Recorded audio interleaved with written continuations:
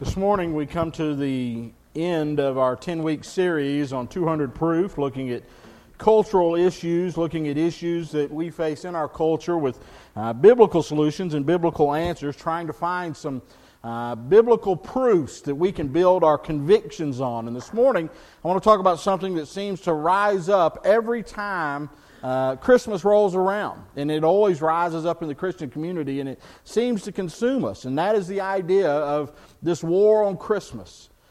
The war on Christmas by our culture, the war on Christmas by our society. Now, I don't know if you're like me, but it's amazing to think that Christmas is already here. I know people that were always older than me would always tell me that the older you get, time goes by so much faster because it's an idea of relativity. It's relative to how long you've lived and time goes by, but it just seems like Christmas seems to get here so quickly. It seems like you're in the summer, and then all of a sudden you blink and it's the holidays, and then Christmas comes rushing up. And I can remember as a little kid, it seemed like Christmas would never get here. I mean, it would seem like from the moment that you began, and you know, when I was a kid, Christmas always started when you got the Sears catalog. And you would get the Sears catalog, and some of you are nodding your heads, you're my age or older, you remember. And that was kind of the start of Christmas, because that's how you picked out your Christmas presents. We had 5 of us, and so we would get the Sears catalog, and we would go through and we would mark, color-coded, what we wanted in the Sears catalog and give it to our parents. And it seemed like from the time we did that to the time that Christmas got here, it forever. And that last week, if you're a young one, I hate to tell you, this week is the longest week of your life. It seems like it just drags on. And that last night, how many of you used to stay up all night when you were a kid waiting for Santa to come and for Christmas to get here? And we all had to sleep in the same room, and nobody slept. We argued and fussed and fight and waited for somebody to come and tell us that we could go out and celebrate Christmas. And even though it seems like it's taking so long as a kid or so quickly as an adult, the season is spreading out. It's growing, isn't it? When we were young, Christmas never really started until about Thanksgiving. And it seems now that as soon as Halloween, really even before Halloween is over, they're starting to put Christmas stuff out. If you go to the stores, they've already got their Christmas stuff out at Halloween. They're already starting. Hallmark, I think, has been playing Christmas movies since July, maybe. It seems like they're always on. And then the radio stations all of a sudden start playing all these Christmas songs. And so what used to be really 2 weeks or 3 weeks or 1 month at most of a season is now 2 months, maybe 2.5 months of the Christmas season.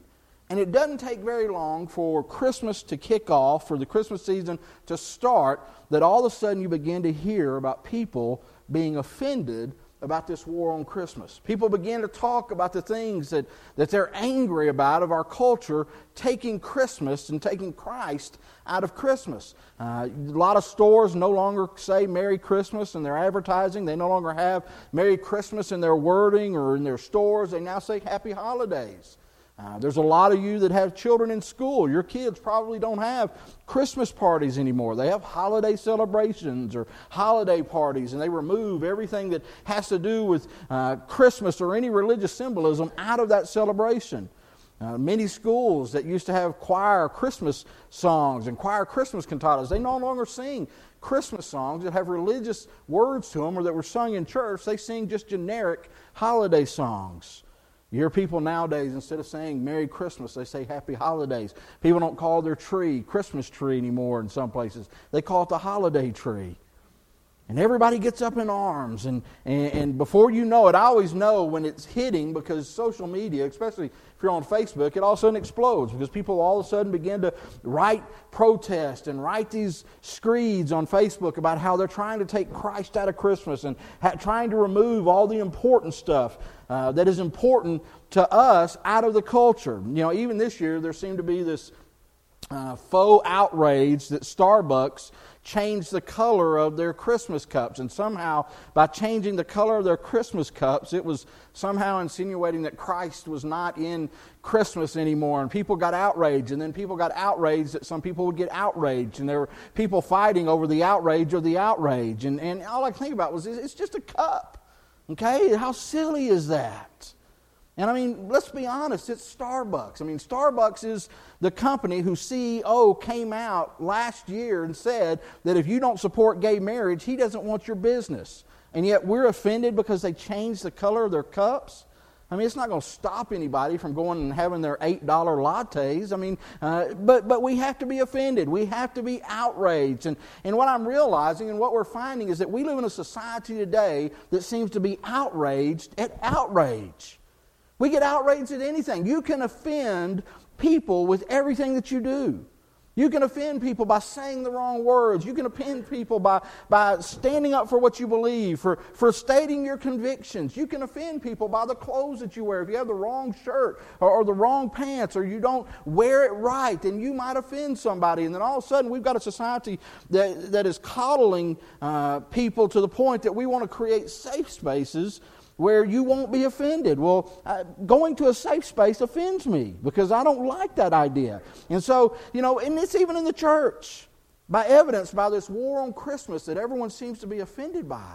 I mean, people in church are so quick to get offended by the silliest things.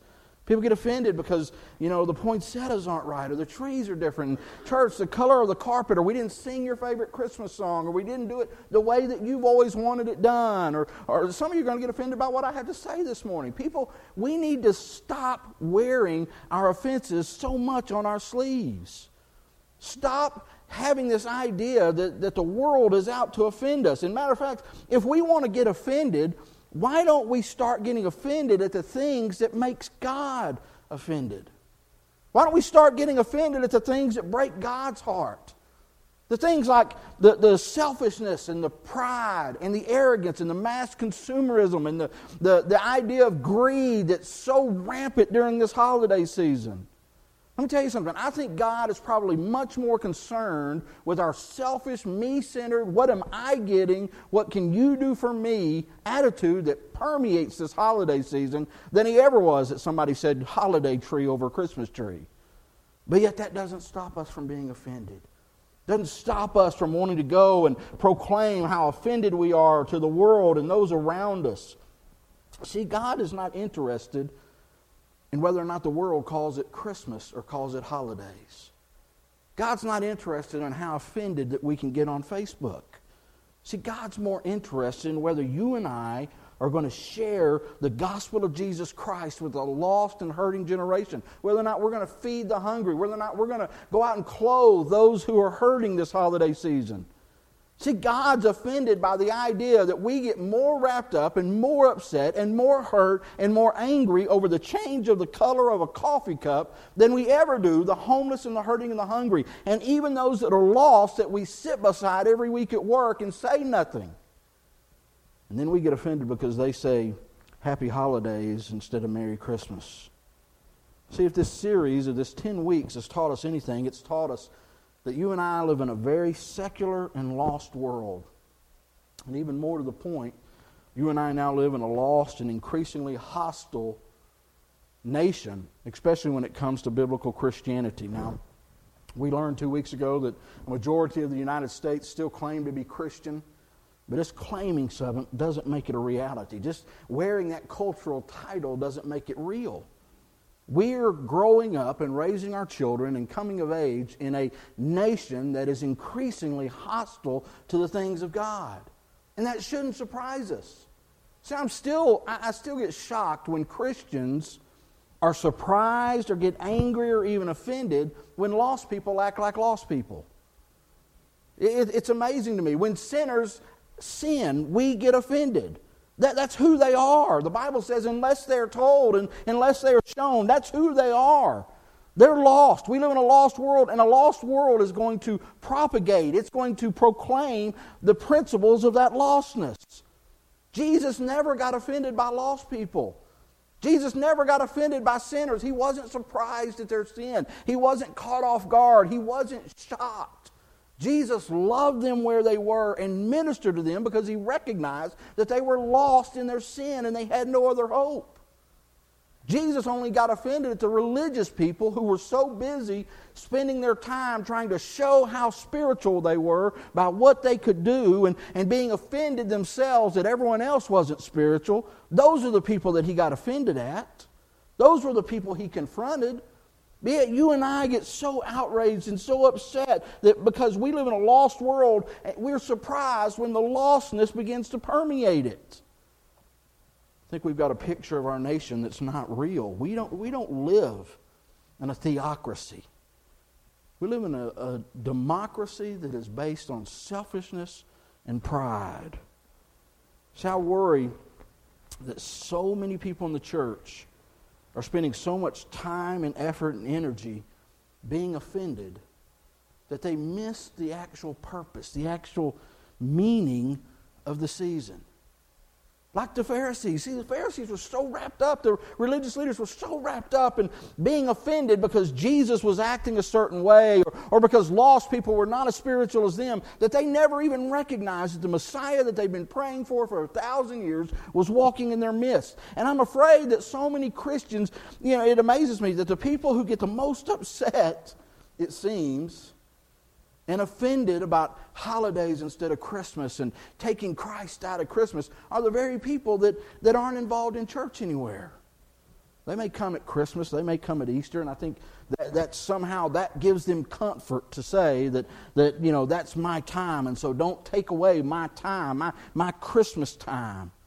But yet we get so offended that it robs us of actually understanding what the story means. That in this story, the reality of Christmas is not what we call a tree. It's not what Sears puts on their advertisement. It's not what that waiter says to you when we walk out the door.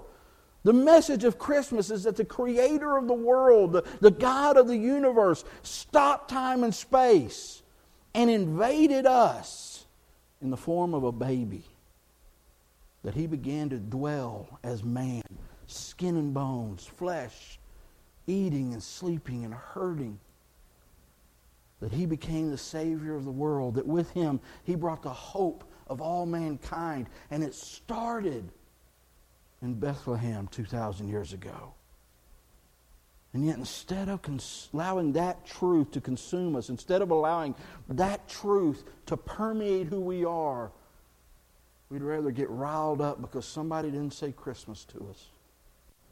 You see, if more followers of Christ lived out and celebrated and proclaimed that truth, not just at Christmas, but year-round, if we allowed that truth that Christ has now come, that the Messiah is here, that He is a part of our lives, that He influences everything that I do, then it wouldn't matter what you call a tree. Wouldn't matter what the nation or the secular society decides about Christmas, because that truth would begin to permeate everything that we do. You see, not calling it a Christmas tree and not having a manger on the town square, not letting children have a Christmas party, isn't going to change that truth. No matter what society says, no matter what our culture might say, you cannot separate Christ from Christmas any more than you can stop prayer in school. It's the same thing. People get mad and say, oh, well, they're taking prayer out of school. You can't. Because as long as I can communicate with my God, I can pray anywhere I want. And as long as I understand the meaning and the purpose of what Christmas is and who Christmas came to change, then this Christmas will be there. See, how can we be so surprised that we live in a nation that just this summer tried to redefine marriage, that they would try to redefine what Christmas means? See, you can change the name, you can ban the songs, you can change the focus, you can change the emphasis. But as long as the church stays focused, as long as Christians live out the message of Christmas, you can't remove the purpose from the meaning. Now, I want you to hear, I said all that to say this. Make no mistake, there is a war on Christmas. A very real, tangible, and dangerous war. But it didn't start 15 years ago with the culture wars. Doesn't have anything to do with what we call our Christmas trees. Doesn't have anything to do with whether or not a school choir gets to sing. It started the very first Christmas morning. I want you to listen to Matthew's version of that story. It's in your order of service, and Matthew is different than Luke. Most of the time at Christmas we read the Gospel of Luke because Luke is detailed. Mark is more detailed about what happened. Matthew, as a matter of fact, Matthew just tells where they were going, what happened, the baby was born, and then he jumps right in to when the Magi showed up, when the wise men showed up. And we don't know when the wise men, I preached several years ago on Christmas that the myths about Christmas, the things that we don't understand, things like, the innkeeper saying there's no room at the inn, and most Christmas pageants, the innkeeper, that's such a prestigious role. You get to come out and say there's no room at the inn, and poor Mary and Joseph had, there's no innkeeper in the story, okay? There's no inn in the story. There just tells us that there was no room, no place for them to stay. And the wise men, the idea of the picture in the manger that we have in almost all of our manger scenes, that the wise men were there when Jesus was a baby. Most people think that's not real, that somehow the wise men showed up between Jesus being a year or 2 years old. And we know that from Matthew's version here and what happens. And so Matthew picks up when the wise men show up in Jerusalem. Matthew chapter 2, verse 1, it says, after Jesus was born in Bethlehem in Judea during the time of King Herod, Magi, who were wise men, these, and I don't want to get into a whole lot, but these were guys that were coming from Asia, really, but really more from Arabia. Many people think that these were guys that were scientists and astrologers that had studied under the school of Daniel all the way back from the time of Nebuchadnezzar, that Daniel had been prophesying and teaching, and that these guys had come from that same school, understanding that there was going to be a Messiah born, and that a star would say where he was going to be born. And so they showed up from the east to Jerusalem, and they asked, where is the one who has been born King of the Jews? For we saw his star in the east and have come to worship him. They go to Herod. Herod's the king of the Jews at the time. And they say, listen, we've read this prophecy. We understand what the prophecy says. Where is this king? I want you to see what Herod's response was. When King Herod heard this, he was disturbed, and all of Jerusalem with him. Now, why in the world would anyone be disturbed about the birth of a child? I mean, have you ever looked at a baby, your child or your grandchild, and been intimidated, been disturbed? So much so that it aroused suspicion and confusion and even hate within you? Why would Herod, who was the most powerful Jewish leader, in the whole region, why would he be disturbed? Because, see, Herod was like those magi. He'd been reading. He was Jewish. He'd been hearing from the time of his birth that for 1,000 years the Messiah was going to be prophesied. That there was coming someone that would unite God and man. There was coming someone who would bring those two factions together. Someone was coming that would allow God and man to have relationships again. That which was ruptured in the garden would be put back together. Someone was coming to offer hope and offer peace and offer joy and offer forgiveness. He recognized that, but he also recognized that Isaiah said this one who was coming would be King of Kings and Lord of Lords, that he would reign. And Herod knew that if this king, if this Messiah was really truly here, it would rupture everything that he stood for. It would mess up his world. It would mess up his selfish reign. It would break into the kingdom that he had built on his own power and his own strength. And the last thing Herod wanted was somebody to mess up what he had. It's the same mentality that the world has today. Herod was disturbed. Do you realize that there are so many people that are not just trying to get rid of Christmas because we celebrate, because they're trying to get rid of Christmas because they are disturbed by it. Because you see why you and I, those that have accepted Jesus Christ, Christmas means hope and peace and joy and salvation. To those that rebel against God, to those who don't follow Christ, to those who reject Christ, Christmas is a constant, ever-present reminder that God is real. See, you can't look at this story and not recognize that God is not only real, but God provided a means by which man could have a relationship to Him. And every time we sing Christmas songs, every time we talk about the birth of Christ, every time we talk about the Messiah that has come to earth, it is a constant reminder to those who have rebelled against God, to those who have rejected God, that there is going to come a day when they will be held accountable to that same God. And they're disturbed by it. So they do everything they can, just like Herod, to cause it to stop. You see, from the very beginning, from this very first moment, the very presence of Jesus Christ as a baby, His very existence on this earth was a battle cry.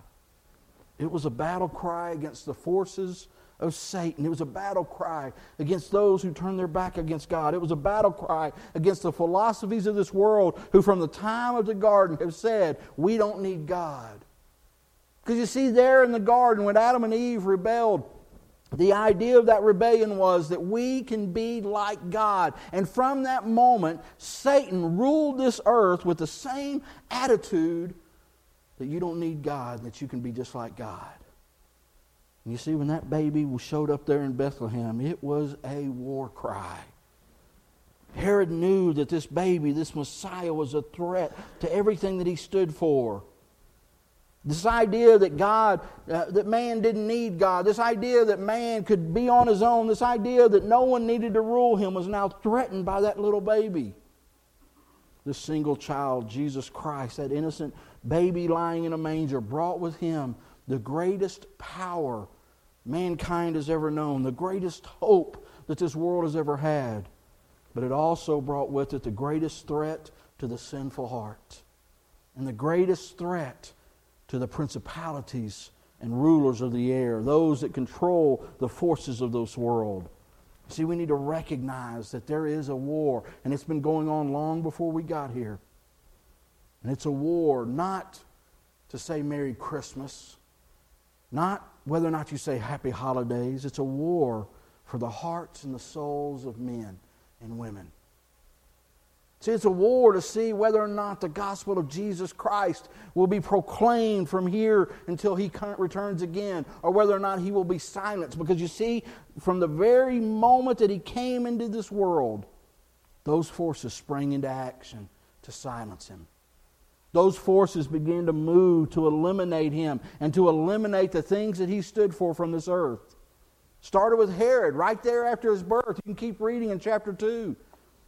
Herod tells the Magi, they go and look at Micah, and it's quoted, Micah chapter 5, verse 2, that he was going to be born in Bethlehem. And so they go to Bethlehem to try to find this child. But Herod tells them, listen, when you find him, let me know where he is, because I want to come and worship him. But they didn't trust Herod.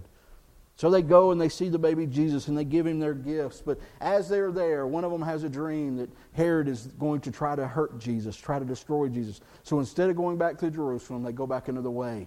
When Herod learns of their treachery, he has every male child under the age of 2 within Bethlehem and that whole area of Judea taken from their mother's arms and murdered. All for the sake of trying to silence the message of Jesus Christ. Every 2-year-old. You want to talk about war? We'll talk about a war that matters, not a Starbucks cup.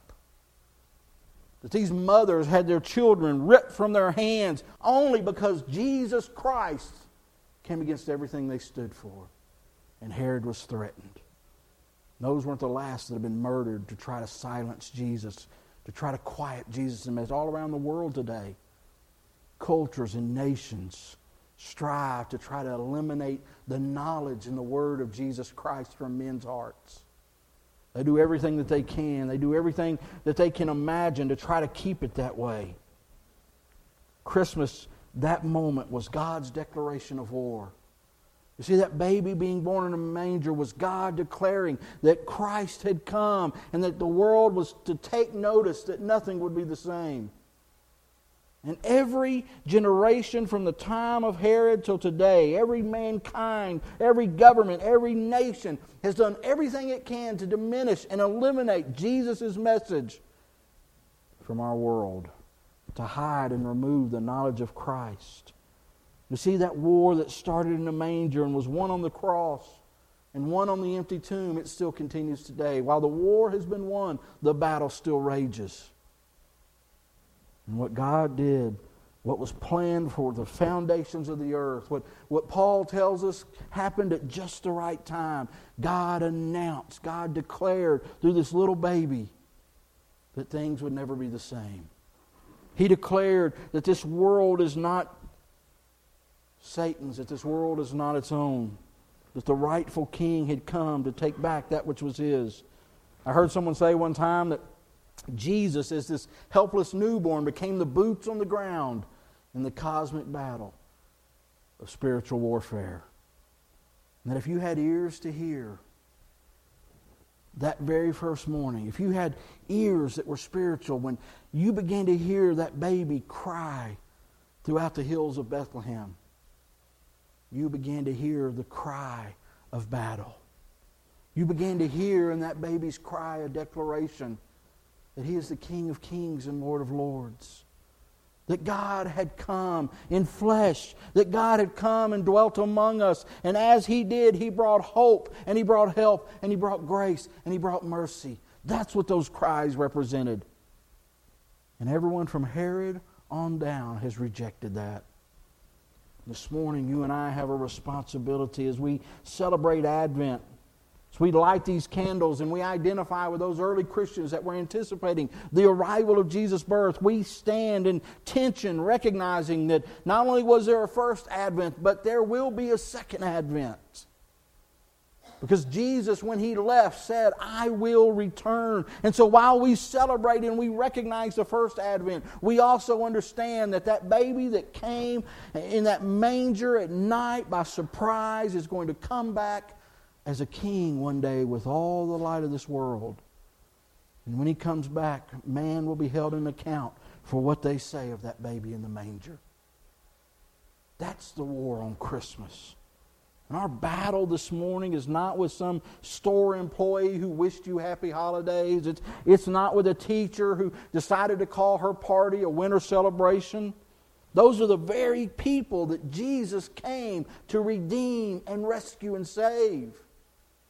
We need to remember that those are not our enemy, that the culture around us is only doing what their lost heart compels them to do. That we have a job to do. Our enemy in this war is not the secular culture. It's not a corrupt and lost government. It's not even our lost atheist neighbors.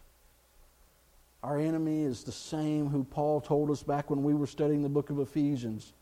Those who cause war in the heavenlies, those principalities of the air, the dominion of this world that strive to keep lost man lost. C.S. Lewis wrote this in Mere Christianity.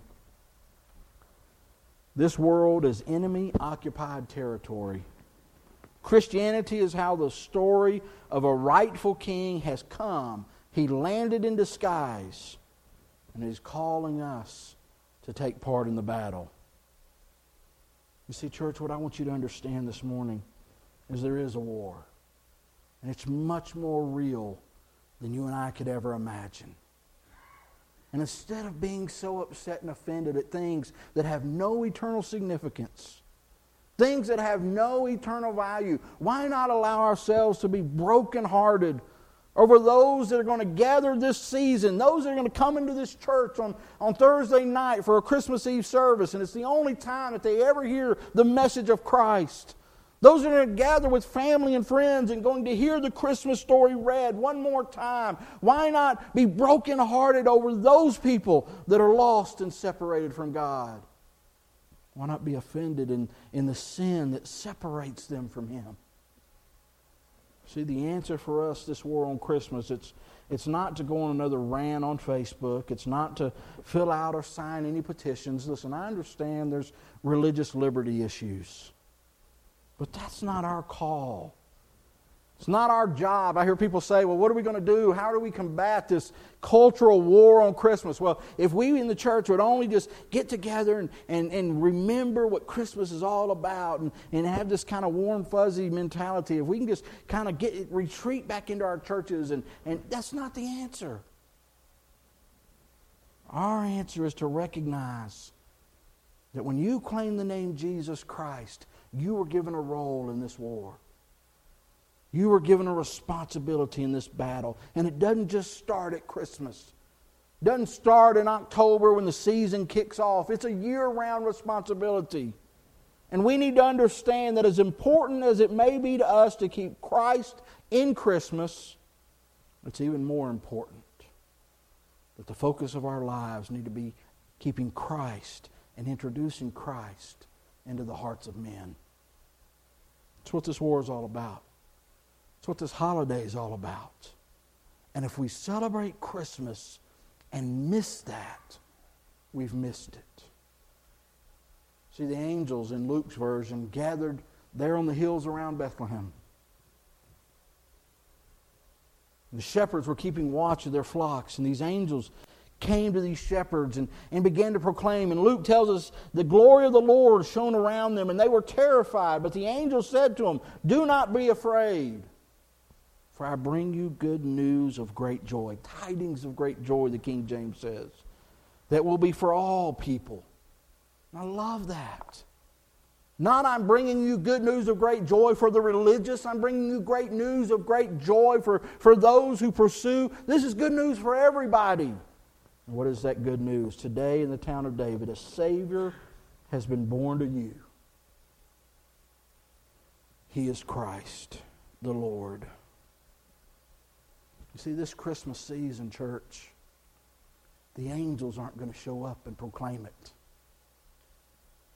There's not going to be angels around the hill of Blowing Rock, on the outskirts of Boone. There's not going to be angels at your Christmas celebration. You know why? Because they turn that role over to you and I. And our job this holiday season is to say, don't be afraid. Herod, don't be disturbed, for I bring you good news, tidings of great joy. For in that manger was born a Savior for you. He is Christ. He is Lord. He brings hope. He brings love. He brings grace. He brings forgiveness. And most importantly, He brings salvation. That is the message of Christmas that you and I have got to declare and proclaim. Let's pray.